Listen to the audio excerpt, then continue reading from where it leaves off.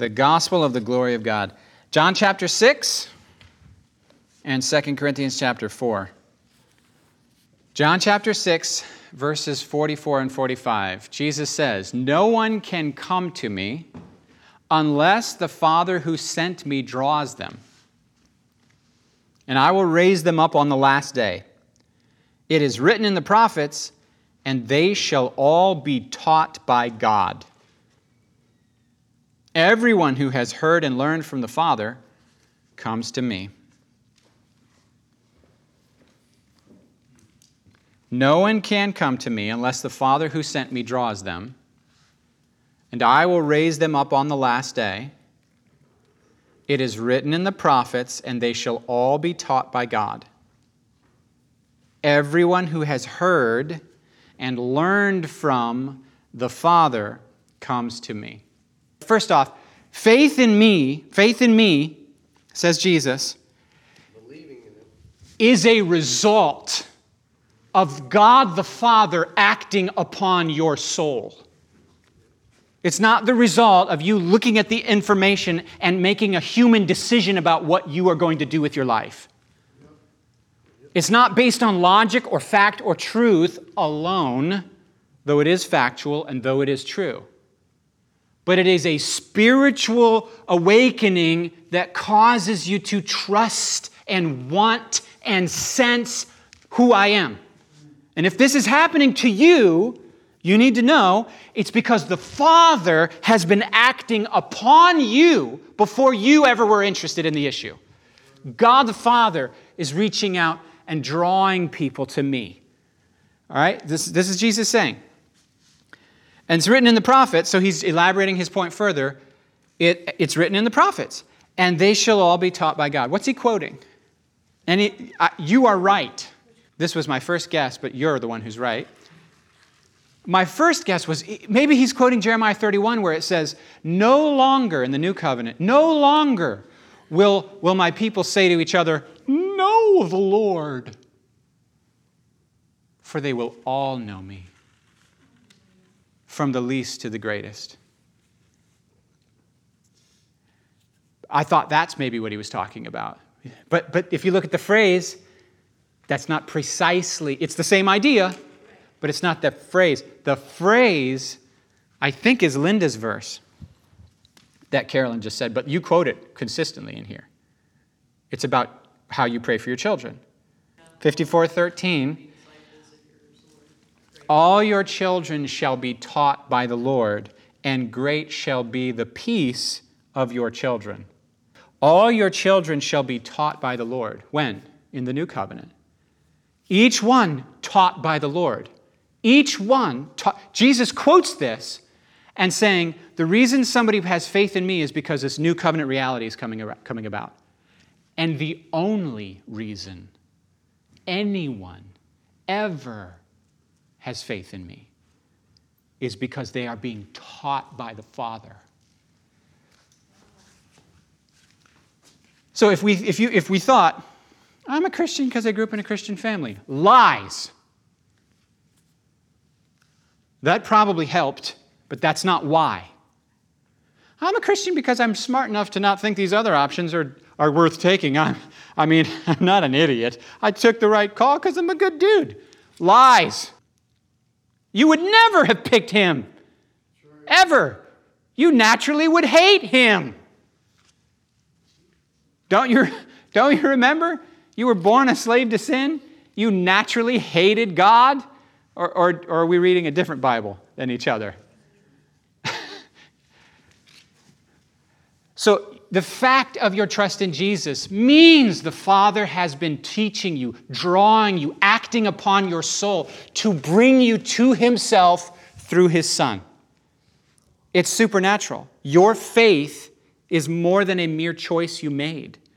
And then right away, some people would be like, are you saying... I'll get to that in a minute. So I have some points. Point number 1. Don't erase anything you put there. I'm not. Okay. Point number 1, faith is spiritual and revelatory. Faith is spiritual and revelatory. Faith is different than doctrine. Do you hear what I'm saying? Faith is different than beliefs. Beliefs are ideas in your head. Faith is living contact with the person of God. It is a leaning of the soul toward the reality of God. Okay? Faith is spiritual. Only God reveals God.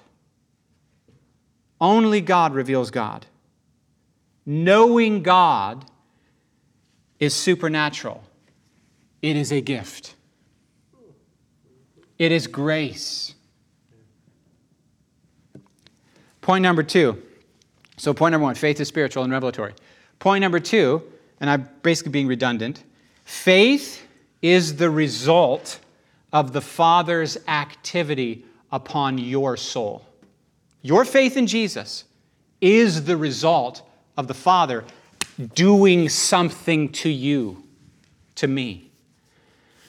The Father draws, the Father teaches, the Father instructs, the Father woos, the Father convicts, the Father calls. And without the Father's activity, Jesus says, no one would come. No one would.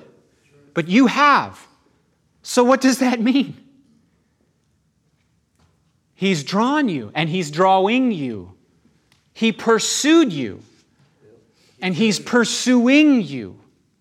He chose you, and He's continuing to choose you. He set His affection on you, and He's committed to not letting you go. That's point number 2. Faith is the result of the Father's activity upon the soul. Point number 3. No one comes to Jesus unless the Father draws them. I've been redundant about this. So we're naturally dead in transgressions and sins, and dead people don't make choices. Dead people don't save themselves. They don't even take the hand of their rescuer. No, they're carried out. We've been raised from the dead. You chose Him after you were awakened and brought to life. It was the first thing you did once your soul was born again, was choose Jesus. You weren't born again after you chose Jesus. You were born again, and that's what caused you to choose Jesus. I know, that gets sketchy quick, doesn't it? Because here's the question some people would immediately ask. Does this mean that God chose me and not other people? Are you hearing what I'm saying? Does this mean that I can't resist God's activity?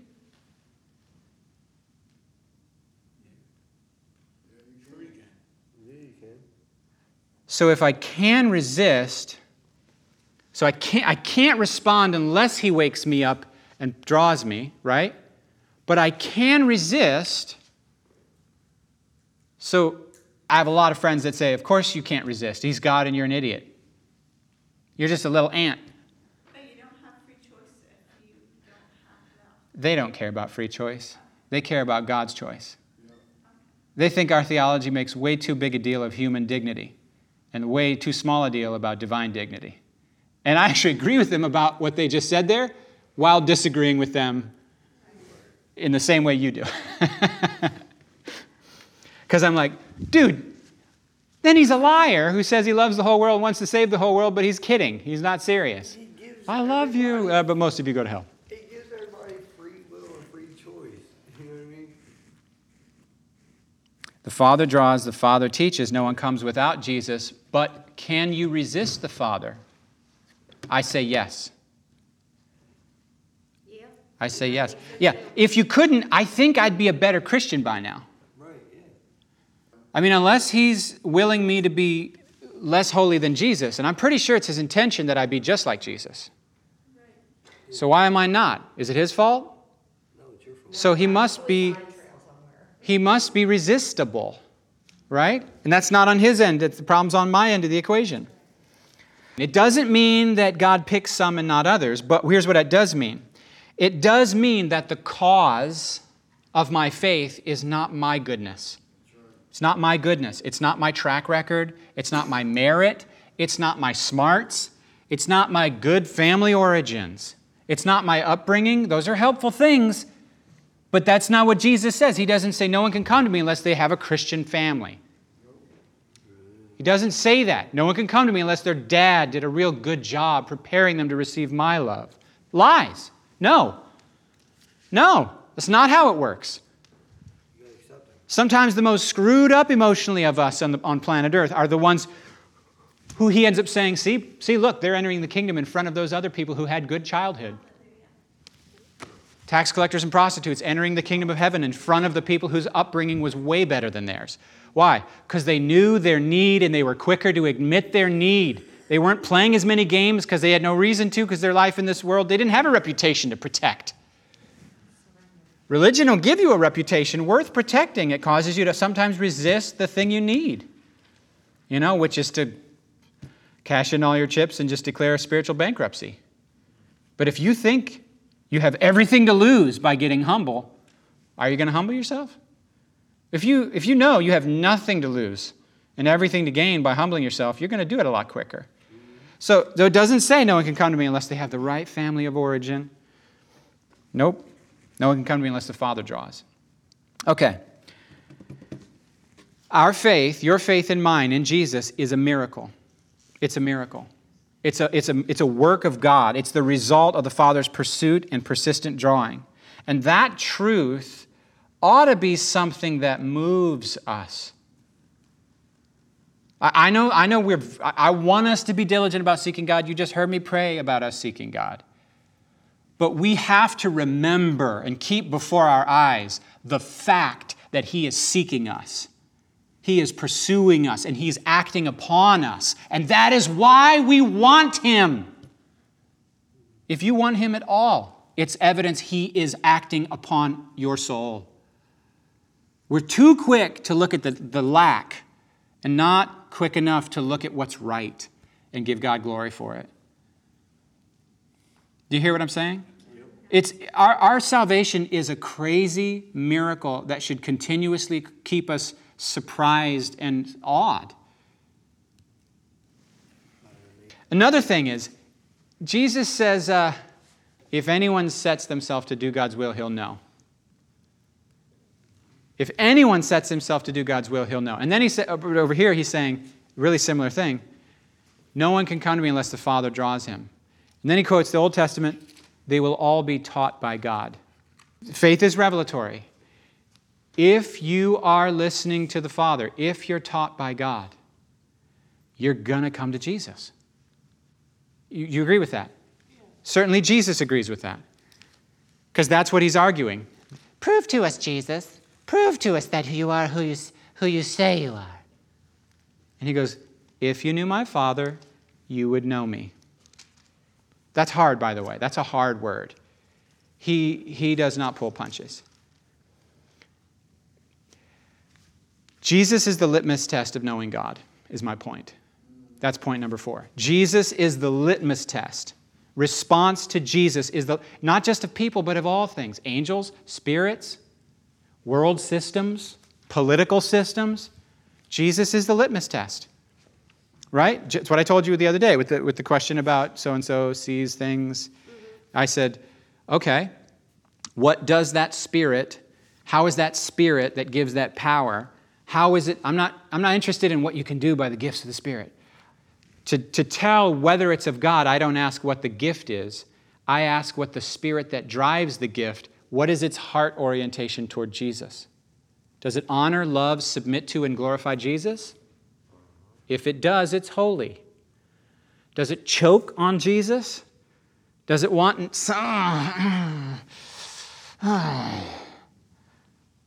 There's certain angels that they come to people and they give them spiritual gifts so that the person will make much of that angel.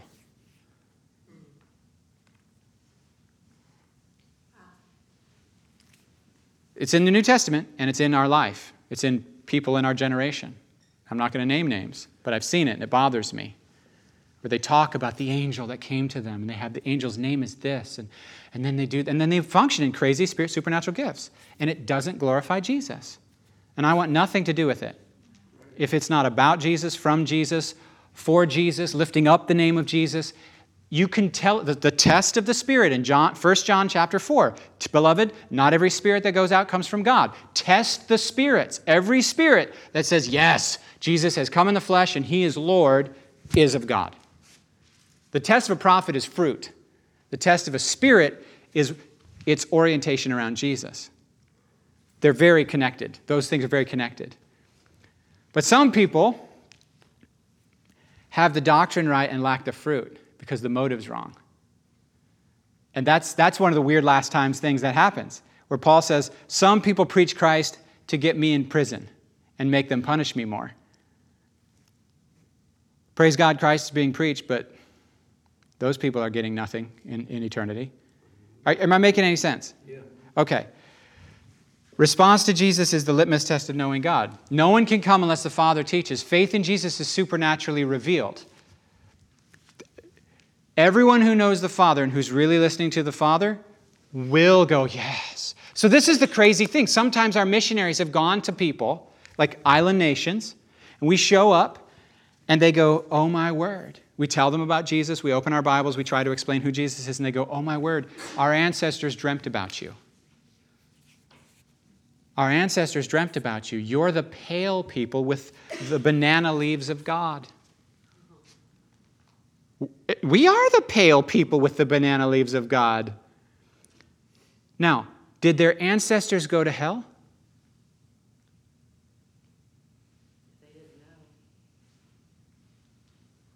They put their faith in the message about Jesus. They didn't know his name yet, but they were looking forward to the day he would come.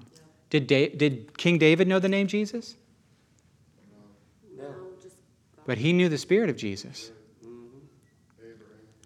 Now, wouldn't David like to live in our day? And wouldn't those island people's ancestors like to live in their day? Where the God they trusted but didn't yet have full revelation of finally sent the people who had it to unpack the mystery so that they couldn't just sort of have a little bit of faith, but they could actually know forgiveness of sins in Jesus. And those people, here's how I picture it. It's like with Cornelius. Cornelius knew God. And therefore, when Peter came and told him about Jesus, it was like, yes. I've heard somebody say, do you want to receive Jesus? The person said, yes, I've loved him all my life. I've just never known his name. I'm telling you guys, the Father is not limited to your and my activity. The kingdom is bigger than the church. He's not limited to your and my activity. Now, am I saying all roads lead to God? That's absolutely not what I'm saying. I'm saying everyone who listens to God will acknowledge Jesus. Are you hearing me? I'm not taking the narrow way and going, whatever. I'm saying God's moving on people. That's why people get saved, is because God's moving on people. I love this thing about, and they shall all be taught by God. I love it so much.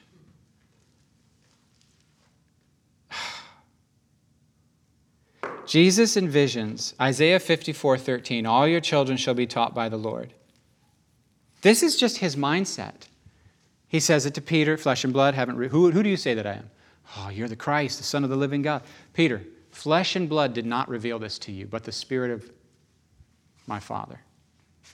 It's funny, 2 sentences later, he tells him, get behind me, Satan. Mm-hmm.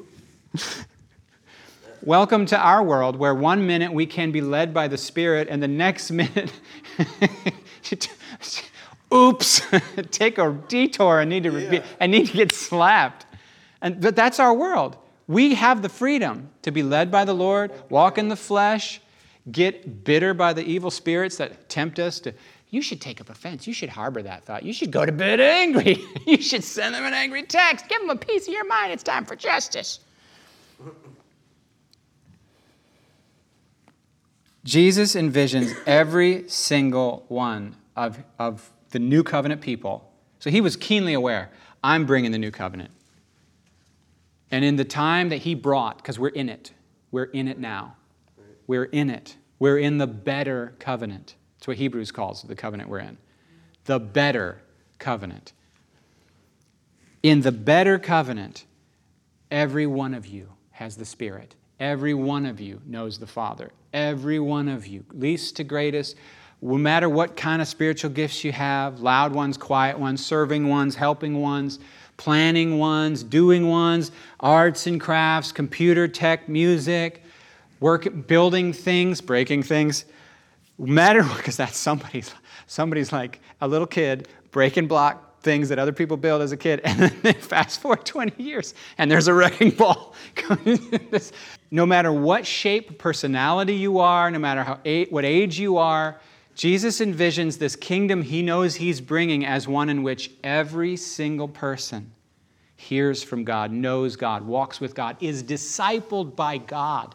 And by the way, he was the first one of this group. They say, how do you know all this? You've not been to seminary. And he's like, oh, I have. I have. I spent my whole life in seminary. It's called knowing my Heavenly Father. It's called hearing His voice, listening to His voice. It's called I'm here to do the will of God.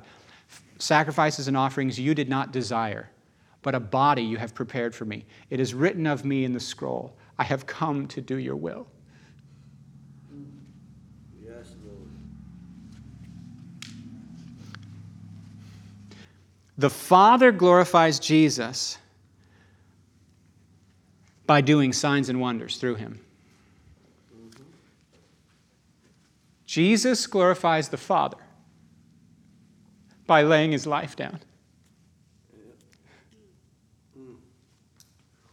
I have no idea why that makes me emotional. But Jesus envisions every single son or daughter in His kingdom being individually taught by the Father, experiencing God, knowing God. He takes for granted this is not a rarity. It's not spiritual people. It's not for prophets, for sages, for priests, or anointed kings. It's for everyone. And then Paul took the same theme, and I think he took the same theme because of his Damascus encounter. And he says, okay, this is how you get saved. 2 Corinthians 4:4. Listen to the word of the Lord. The God of this age has blinded the minds of unbelievers to keep them from seeing the light of the gospel of the glory of Christ. What did I say a little bit ago? No one can come to Jesus unless the Father does something to us. I said faith is supernatural. It's a miracle. It's a result. Our coming to Jesus, our seeing Him as He is and delighting in Him, trusting in Him, is a result of the Father's activity upon us. And here, Paul says there's another spiritual force at work in the world, keeping people from seeing it. The God of this age has blinded, not the eyes, the minds of unbelievers, so that what? So they can't see, and then here's some very strange language, to keep them from seeing the light of the gospel of the glory of Christ. That's a lot of theological words piled in a short sentence. What is glory? Well, you know I looked that up in my Greek lexicon. Doxa. I'm going to take 2.5 pages of dictionary and summarize it in just 3 very short sentences. Glory primarily means the radiance, the brightness, the shining that emanates from a thing. That's the first sense. The light that radiates. Remember the angels show up and the glory of the Lord shone round about them, and the shepherds were what? Sore afraid, whatever that's the King James. They were sore afraid. I guess that means they were very afraid. The glory shone. That means a very, very bright light. So that's the first meaning of the word glory, is brightness, shining, radiance, or beauty. Second meaning of glory, it's a synonym for greatness or magnificence or splendor. Like the glory of Jerusalem. The glory of Israel is Jerusalem. The glory of Jerusalem is Mount Zion. The glory of Mount Zion is the temple. The glory of the temple is the ark in the Holy of Holies. You see what I mean? The greatness, the majesty, the splendor. The glory of my glory is who? My wife. The glory of man is woman. The glory of Christ is man. The light coming off of a thing. Am I making sense? Yeah. Jesus is viewed as the Hebrews 1:3, the radiance of the Father. So the glow coming from the Father is Jesus. And then the third sense of glory is to glorify, which means to give someone fame, to make someone famous, to make someone renowned, to give someone prestige. So when I speak well of my wife, I'm glorifying her. When I'm raising public opinion of my wife by talking to you guys about her virtues, I'm glorifying her. And you go, oh, we're not supposed to glorify anyone but God. We're going to share in the Father's glory. He's going to praise us for our faithfulness. Now, that doesn't mean anyone's going to worship us. That's not the same. Did you know everything in heaven has a measure of glory, a different kind of glory? And crossing the line that I talk about so many times using this carpet edge, when we cross over the line into eternity, we're entering into the Lord's glory. The saints in glory. So glory is used in all these kinds of ways in the Bible. Oh, by the way, if you ever watched the movie Troy, yep. Achilles, he's obsessed with gaining glory for himself because he knows that humans are here and they die and then are forgotten. But if he can do great military exploits in his life, then they will tell the stories forever and he will attain immortality and glory. Interesting.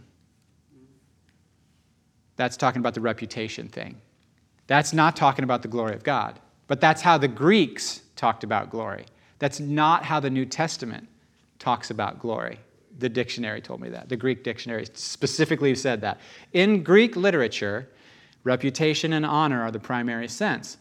Interestingly, this usage is not in the New Testament. And I'm like, yes. Because that's not our value system. Our value system is not boasting.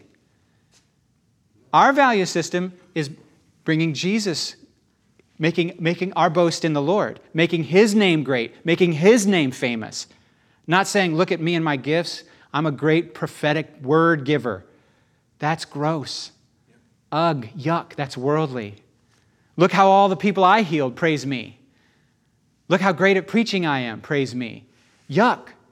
Christians look at that and go, ew, let's not make that guy the pastor anymore till he's humble. That's gross. We want someone who loves Jesus. We want someone who knows Jesus is the hero. Jesus is the giver of gifts. Jesus is the lover of souls. Jesus is the source. He's the treasure. And the irony is that's the person God goes, ah, yes, isn't he great? Isn't she wonderful? Look at her. She gave more than everyone else in the treasury that day, says Jesus. Notice that she didn't lift herself up. He did. She lifted up God. Paul says, the God of this age has blinded the minds of unbelievers so they can't see the gospel of the glory, the light of the gospel of the glory of Christ. The glory of Christ. What do you mean? They're blind to the radiance. The devil causes people not to feel awe and attraction and beauty. So Jesus is offered, and instead of seeing beauty and light and radiance and they go, ugh. Why? Because there's been a power acting upon their soul. A spiritual power acting upon their soul. Remember how I said, if you have faith in Jesus, there's been a spiritual power acting upon your soul. Paul's saying, and the opposite is true if you hate Jesus, if you're not interested in Jesus, if your heart is dead to Jesus, it's because a power has been acting upon your soul. You've been dulled, you've been blinded, you've been blindfolded, you've been numbed. You're blind to beauty. Because the gospel is the good news about the radiant beauty of Jesus. Beauty will save the world. And then in the same passage, he says, but whenever anyone turns to the Lord, the veil comes off, the eyes open, and now the Lord is the Spirit. And wherever the Spirit of the Lord is, there's liberty. And then we all, with unveiled faces, are peering intently at the beauty of God seen in the face of Jesus. As we stare, we're being transformed into that same image. That's how you change. And that's what saves the world. Beauty, the beauty of God, seen in Jesus, transforms, liberates, saves the world. If you can see it, it's because God's been acting upon you. If you can't see it, you've been operating in the wrong spirit. I just think it's so intriguing. Faith, my friends, is spiritual and revelatory. It's not just intellectual. It is intellectual, but it's not just intellectual. It's not, we have beliefs, we have doctrine, but they don't save. All my life, I was told, believe these things, pray this prayer, and you're saved. As though right belief saves us instead of right relationship with Jesus. And we know good works don't save us. Believing the right things can be a good work. But faith is feasting. Beauty is different than a statement of fact. And the kind of faith we have is the faith that sees the light of the radiance of the beauty of God as we look at Jesus. That's different. The appreciation of beauty is a different thing, I think, than the agreement with a doctrinal assertion. Jesus died to save you. I agree with that.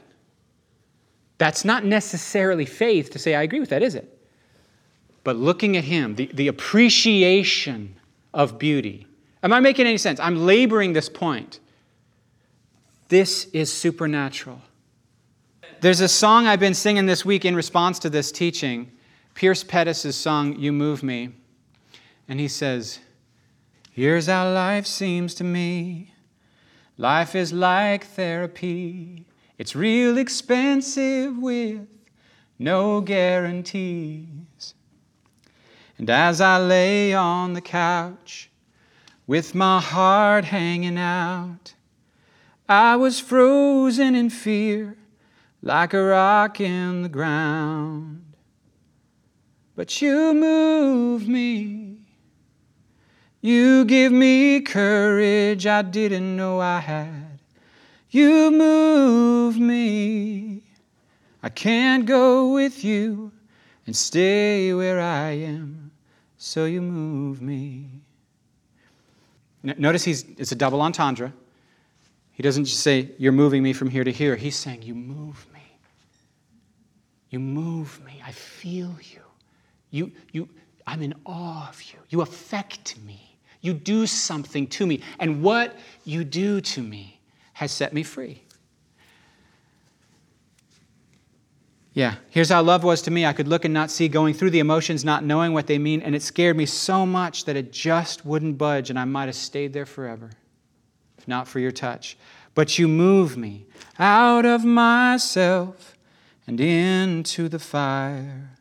You move me, burning with love and hope and desire. Oh, you move me. Amen.